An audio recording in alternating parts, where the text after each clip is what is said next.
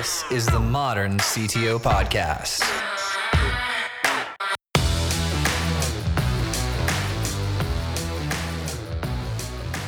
Hey, buddy, how are you? Hi. Are you in Chicago as well? No, I'm in our headquarters in New York. Oh, okay, nice. Do you guys have offices in Chicago too, or is that just where Nicole is? We have an office in Chicago and in Ukraine. So what is your day looking like today? Like, what are you up to today? Going to be on a podcast and sorry. I love it. No, that was the best answer ever. Usual, the catching up with the team, making sure things are running smoothly, and seeing where I could lend a hand when needed. So how did you get involved with technology at the beginning? Did you play video games when you were young, or? Back in the day, my first video game was probably a Game Boy, a black and white one, which I was begging my parents for, and I had to pay with my own money, over $100. And my first dab in technology was when we got our computer as a family. Probably I was in 7th, 8th grade. We had a super high-speed dial-up modem with AOL, and my first entry into real technology was in high school, where someone mentioned I had to choose between different AP courses, and someone suggested taking computer science, which I didn't even know anything about. So I said, why not? And I took a computer science course in Pascal, and I enjoyed it. I enjoyed the algorithm, problem solving, building the programs. And then after that, in college, I wasn't sure what I wanted to focus on, and I just fell into computer science. I enjoyed it, and everything else wasn't really my cup of tea. My uncle was trying to get me to become an actuary, and I told him I was involved. So he told me that I have to take like 8 or 10 tests in math, and the first one was calculus, and I took calculus or computer science, and I was like, I don't think so. So computer science it was. But you ended up though in financial software. So yeah, there you go. Yeah, I still enjoy math, but not to that degree. So after college, what did you do? Did you immediately start working at Imagineering Technology, or did you have some other jobs? No, right after college, I started working at straight out of Imagineer. The path that led me here is I graduated the year of the Twin Towers. It was a difficult year for everybody on many different levels, but one of the effects of Twin Towers was that there was really hardly any interviews happening. Many of the big companies just said we're not capable of handling it right now. So after I graduated, I had really nowhere to go really, and it was the same for a lot of people. And an acquaintance said, why don't I speak to Mr. Errol Ducey, who's the founder and president of Imagineer. Speak to Errol, and maybe he has something. At that time, he just started Imagineer 2-3 years before that, and Imagineer was doing whatever anybody needed on anything, more like a consulting. You needed a program, just build it. And so I spoke to him, and he said he wasn't looking for anybody at the time, but I could stick around. So I stuck around till today, and that was my first job, and still is. So at some point in those 18 years, he hired you. Yeah. He told me that I could stick around for a week or so, see if I liked it, and then after a week or so, he says, "Okay, looks like it could work." But I wasn't really looking to hire, so here's a minimal salary that he could afford, which was like not even a college graduate. But I spoke to some family members and others, and they said there's nothing out there, so just continue. So I went back to him, and I said, okay, I'll stick around for a little bit. And he's like, okay, just stick around for at least 6 months. Don't stay for a month and then leave. It's just a waste of everybody's time. So I stuck around for at least 6 months. Nice. I was actually reading a book this morning. It was my Audible this morning about that as a or as working for free as a tactic. This guy wanted to work at a clothing store, and he was in high school, and it was like his favorite clothing store. And so what he did is he just walked in, asked the manager if he could start folding some shirts, and then everyone was like, this is kind of weird, but okay. And eventually, like, we better just hire you. Do you want a job? Because you keep coming here every day and doing stuff, and he got the job. So it's kind of interesting. I like when the worlds connect like that. Yeah. So Yeah. what are you really excited about today? Like, what are you guys working on? What are we really excited about?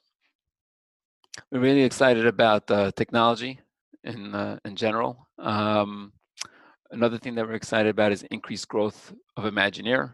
Obviously client wins, the appreciation of clients, our feedback from the clients that really drives us, all along our growth, especially in the beginning, first 10 years, I'd say, has really been word of mouth. One client after another was each win was a celebration, no matter how small or how large it was. And regarding technology, it used to change every 2-3 years. We started off in Visual Basic over here at Imagineer, and every 2 years Microsoft will release another version, Visual Basic 4, 5, 6, and that was it. There was not much going on besides that. But today, it changes daily. There's another platform, another tool, another widget that just never ends, and it's getting faster and faster. I wish they had cloud hosting 15 years ago. It just makes things so much easier than the servers and all the headaches that go with it. But we have a great a partnership with Microsoft. All our hosted things are with Microsoft, so they're blazing the way in terms of tech, in terms of compliance, in terms of security. And we view, what excites us is that technology nowadays, a whole ocean of knowledge, and that technology is trickling into Imagineer. We're getting a little bit of it, and we're able to offer it to our clients, via our software, our services, to help them improve their processes and help them get what they need to be. Believe it or not, that we still have prospects that use Outlook and Excel to manage things, and it's they're mesmerized by what's out there. So it's really exciting. So I like that you've been there a long time. Like, what makes you want to stay? Mainly, I would say the team. There's two things. There's the team and what we actually do. As I mentioned before, one of the things that I fell in love with computer science was the fact that I could problem solve and write algorithms and figure things out. And I throughout college, I started to see the power behind it. I had a professor that said, "Here, write code that would emulate a mastermind game," and you had to build mastermind in essence. And within X moves, you had to make sure that the computer could win. And that was exciting. It was interesting to figure that out. I didn't even know that you could win within X moves, and it was just exciting to figure out the algorithm and implement it and see it work and let others try it. So that's very exciting. I'm sorry, what was the other part of the question? I don't even remember myself. But how has your role evolved, like, over the past, almost 2 decades? Right. So in the beginning, when I joined, I was helping somebody else. We were just building random stuff, as I mentioned before. And then we had our Imagineer right now is we're in the asset management industry, investment management industry solely. That's what we do. That's where our products shine. We have a website portal platform that our clients use for their investors and prospects, and we have a CRM for them to help manage their clients. So in the beginning, we had one of these random people that came to us was a fund of fund, which is in this industry, and they asked us to help build some product and do things for them. And we were building it, and we said, hey, if it works for one of them, it could work for more than one. So through word of mouth and through introductions and whatnot, slowly we started building it out and getting to where we are today. Um, it was, as you mentioned, that I was here for from the beginning, which is very interesting. It's interesting to see how how it evolved. And the name Imagineer was a tagline of, in the beginning, it was, if you could imagine it, we could engineer it. So that's how Imagineer came to play. So it was interesting to see how we evolved from VB6, and then we rewrote our platforms to .NET. And then recently, about a year or two ago, we rolled out our modern web application as well, and that was in Angular. And now that we have APIs and we have hosted databases and the whole thing is just fascinating to see, from what it was to where it is today. It's just, I'm lucky to see that and have that appreciation. People that are graduating now, they expect they expect everything to be instant. They expect everything to just work. They expect everything to be fascinating. But to see where we have gone, I can't even imagine what we used to do 15 years ago, before the days of Google, being able to find the problem stuff. We actually had to break our heads and figure things out. It took days, and it's just fascinating to see the change and the shift. So is most of your team remote, or do you have people in New York too? We have our primary development team is remote in the Ukraine. We have our product managers and project managers and support and client service in New York, and we have some guys in Chicago for support, sales, CEO. So and we have some people scattered around. Our main focus is the team. So therefore, if we had some situations where people said, hey, we would like to move, like to look, for personal reasons, whatever it may be, or for whatever it may be, they wanted to move other places. We said, no problem. Our main focus is keeping the team together and making sure that we're going all in the same direction. So we have people that move to Poland, Jordan. We have people in Israel. We have, around random places. So it works. That's pretty great. What's some of the things that you've learned as far as managing a remote team? It's a challenge. Over the years, what I come to appreciate is the cultural difference. What I may think, or what people think here in let's say New York, is different what people think in other places, other countries, and other cultures.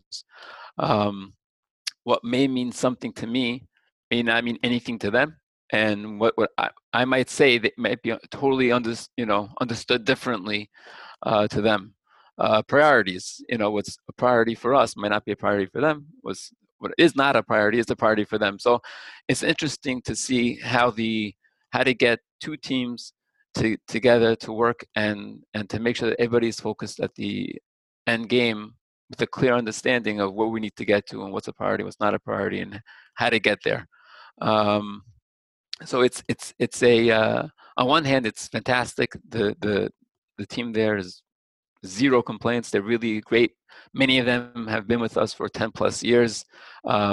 Some came to New York and relocated in New York. We have people here that are living in the United States now.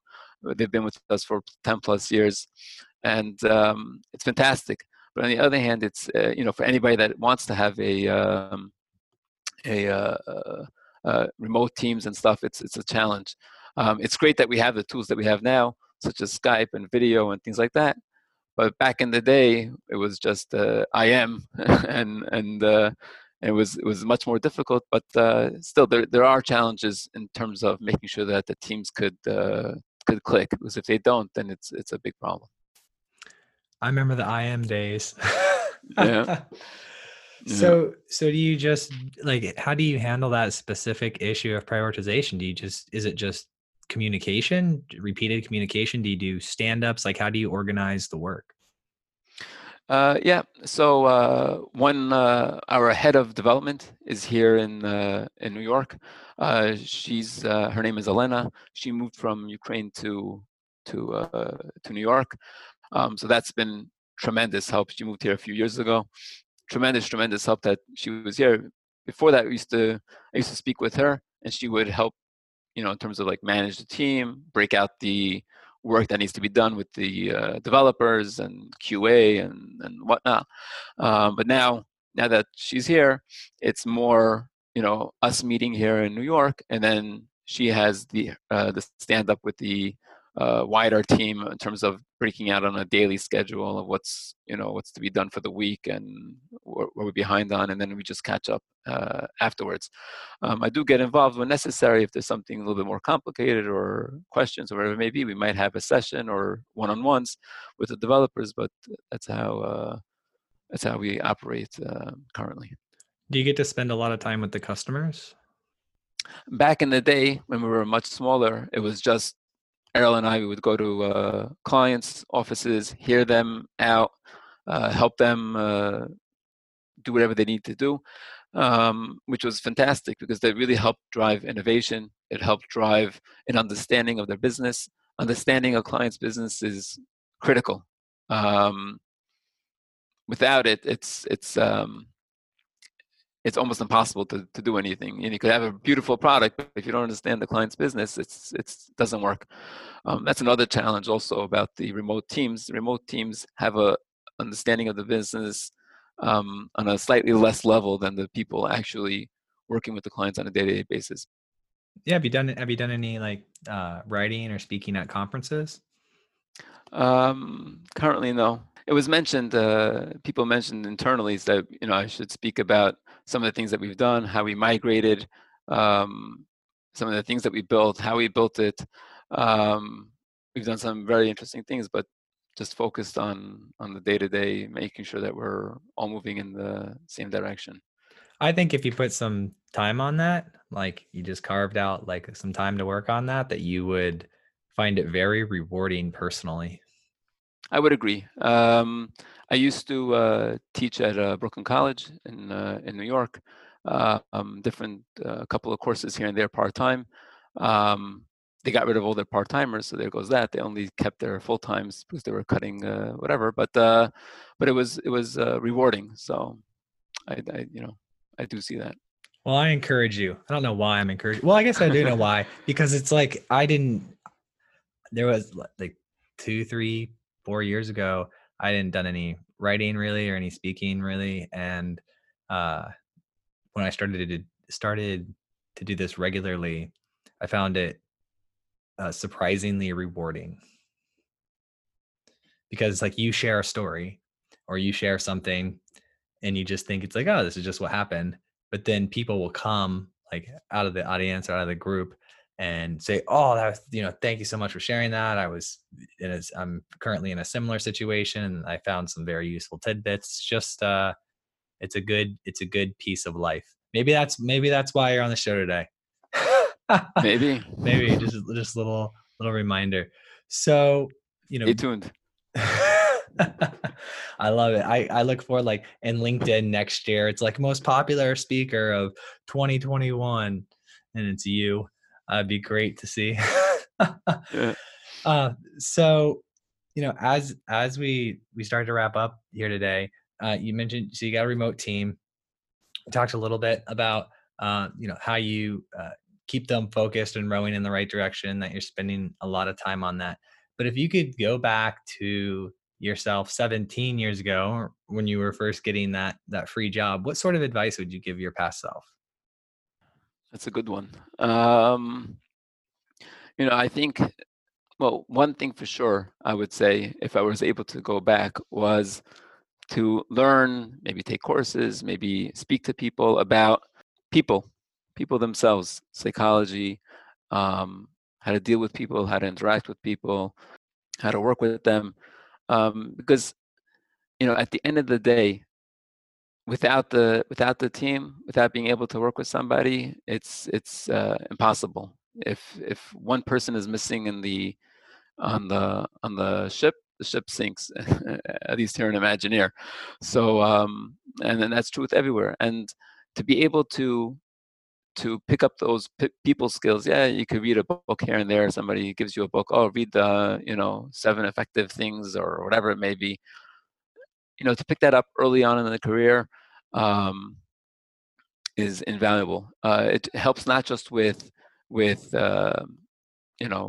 but it helps in general in life. We're always surrounded with people. We have families, friends, colleagues, coworkers, and there are many difficult situations that come up, whether in business or in personal, that how to talk to somebody, how to listen to somebody, how to understand the other person. It's I can't stress it enough that it's absolutely of great importance to have that skill. So that would be one skill. The second thing I would probably say is, try to get experience as much as possible. Yeah, going to school is very nice, and having the graduate degrees and all the other degrees is very nice, but having the experience of working in the actual field, the textbooks can't teach you every scenario. They can't teach you when in the market crashes in 2008, 2009, and it was very rough for us, how to stick together, how to overcome it. They can't teach you when the server blows up and you're down and nobody knows where anything is, and it's chaotic. You can't work. There's no textbook, or you have somebody that's going through difficult moments personally, or he has difficult things that he's trying to struggle with, and he can't work effectively. How do you stay next to him and help him? You mentioned mentors. And one of the critical things that I learned in the past, and I think that anybody could do it, even 17 years back, and just look out for these types of things, is I realized early on when we were working late nights, Sundays very frequently. I would be working, coding, doing something, and Errol would come to me and say, "Hey, you're staying late. All right, I'll stay late." And many times, I don't know what he was doing for like 2 hours when he wanted to go home, but he would always stay late. I don't. Very rarely did he ever leave, and over the years, and even when he did leave, he would always say, "Hey, Avi, I have to leave. I'm so sorry. Is it okay?" As if he had to ask me. And many times he would stay until I was ready to go, and or he would just pull up a chair next to me and say, "Okay, just let me watch," and maybe give me some tidbits if he understood what was going on, or just ask questions. Just kept it going, and that goes a long way to know that someone's next to you, and to look for those types of people while you're working, to stick to them and to learn from it. Because as the team grows, we started from a handful of people and now we're 60, 70 plus. It's easy on a day-to-day basis to lose sight of things. It's easy to get lost in the fire drills that happen, and it's just going to happen, and every company has it. It's easy to get lost, but if you stick together and say, what, no job is too small, everybody's relying on me, and I'm relying on them, and how do we just make sure we row in the same direction? If two people, let's say, are shooting an arrow and they're inches apart, they're aiming in two different directions, but inches apart makes no difference at that point. But where the arrow lands 100 yards away, it does make a difference where the arrow lands. So if everybody just makes sure and watches out for each other, it goes a long way to make sure that everyone's going in the same direction. Boom. You nailed it, man.